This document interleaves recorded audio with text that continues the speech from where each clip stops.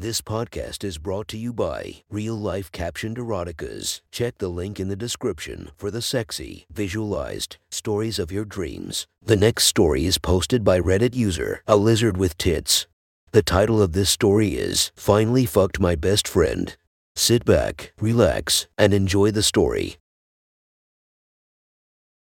Jay and I have been friends ever since we were kids. We have the type of bond you would expect soulmates to have. We've been friends since childhood, and even now that I'm in college, we're still as close as ever. We even share an apartment. However, a while back I had been starting to see the downsides to our closeness. When we went out together, people thought we were a couple. Jay is very attractive with dark hair, a wide smile, an energetic personality, and a strong body. He gets a lot of attention wherever we go. Once I was approached by someone who was concerned my boyfriend was flirting with another girl. His presence scared off any guys that were interested in me, which made it a little hard for me to get lucky. Our relationship took a drastic turn over the last couple of months. It started when I had the day off work and school. Jay had gone to work, so it was the perfect time to relax and enjoy myself. I made myself comfortable on my bed, took my panties off, and grabbed my vibrator. I also put some headphones on to listen to some music. The cold air made tiny goosebumps on my thighs when I spread my legs. I moved my hands down my body,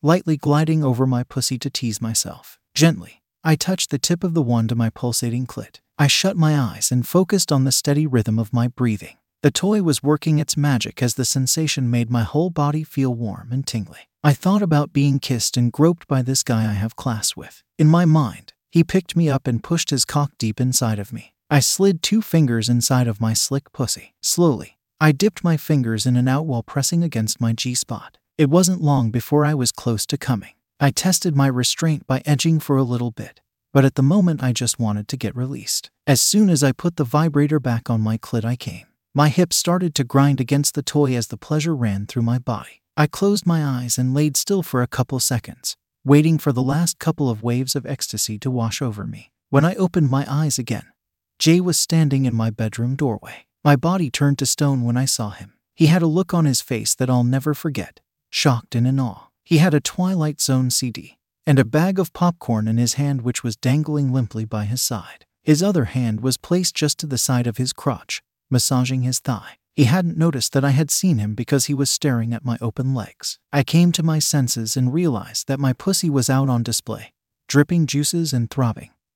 So I quickly closed my legs shut. That startled him out of his trance, and we stared at each other for a few seconds until he saw me noticing the awkward placement of his right hand. He looked down at the ground and without a word shuffled out of my room. A million thoughts ran through my head as I sat frozen on my bed. Why isn't he at work? How long was he standing there? Why did I have to put on headphones? Why was his hand there? Did I see a bulge, or was that just my imagination? We didn't talk for the rest of the night, and when I woke up the next morning he had left early for work. It took the rest of the week for things to get back to normal, but neither of us brought up what happened. Months went by and I started to notice a change in Jay's behavior. He stopped bringing girls home. I asked him about his dry spell, and he just said he wasn't interested in anyone. He also started to act differently towards me. Before the incident, when we would go out to parties or bars, he would encourage me to talk to men, even leave with them. But after what happened, he started to get very negative towards any guy that tried to talk to me. One night I got particularly angry at Jay for making fun of a really sweet guy I was talking to.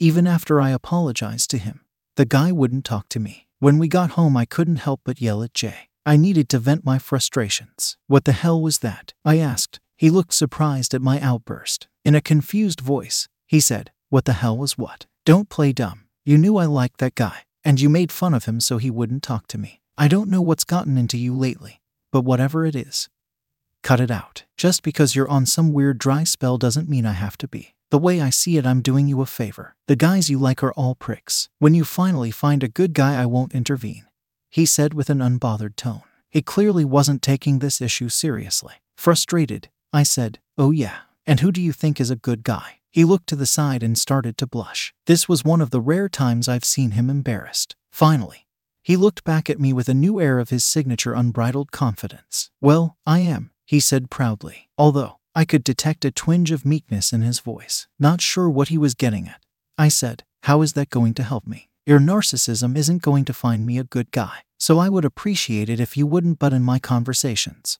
Or, he cut me off with a gentle kiss, put his arms around my waist, and pulled me against his warm body. He pulled his head back to look me in my eyes and say, "I should be the one making you come."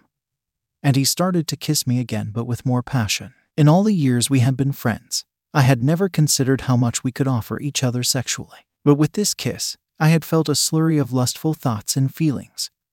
Like I had been holding myself back from wanting him until just then. Even as we were pressed up against each other, I still felt like I couldn't get close enough to him. He carried me to my bedroom and laid me on the bed, all while never breaking our kiss. I scrambled to take his shirt off to reveal his strong torso. Then I traced my fingers along the perfectly sculpted lines leading down to the growing bulge in his pants. With a warning gaze, he watched my hand as I felt his erection. He studied my body closely like it was the most beautiful thing he had ever seen. I could feel how he carefully looked over every curve and appreciated it. After he finished kissing my neck and groping my breasts, he slid my panties down my thighs and off of my legs while I took off my dress and bra. But before we went any further, he looked back up at me as if to get my permission, like a dog waiting for its owner's signal. As soon as I nodded slightly and gave him a small smile, he put his head between my thighs and kissed all around my pussy before enveloping my clit with his warm mouth. He swirled his tongue around my clit and moaned, sending small vibrations against me. As the pleasure built up, I started to squirm. He wrapped his arms around my hips to keep them from bucking and pressed his face harder into my soft flesh. His motions started off small and gentle,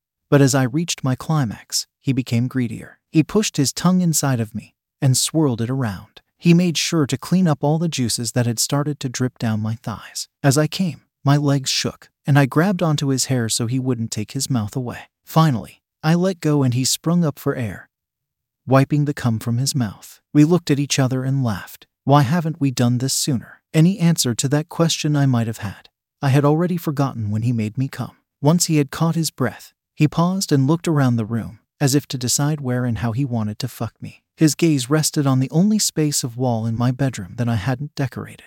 When he looked back at me, his eyes shined with a new spark of energy, and he whisked me up by my waist. The cold wall was a shock to my back when he pressed me up against it. While keeping eye contact with me, Jay positioned his cock against my wet pussy and pushed inside. He sighed with relief, and it wasn't long before his pace sped up. I couldn't help but whimper as my pussy stretched around his cock and made wet squelching noises with each thrust. His hot breath warmed my neck as he panted for air. A primal need for him to come inside of me took over my mind.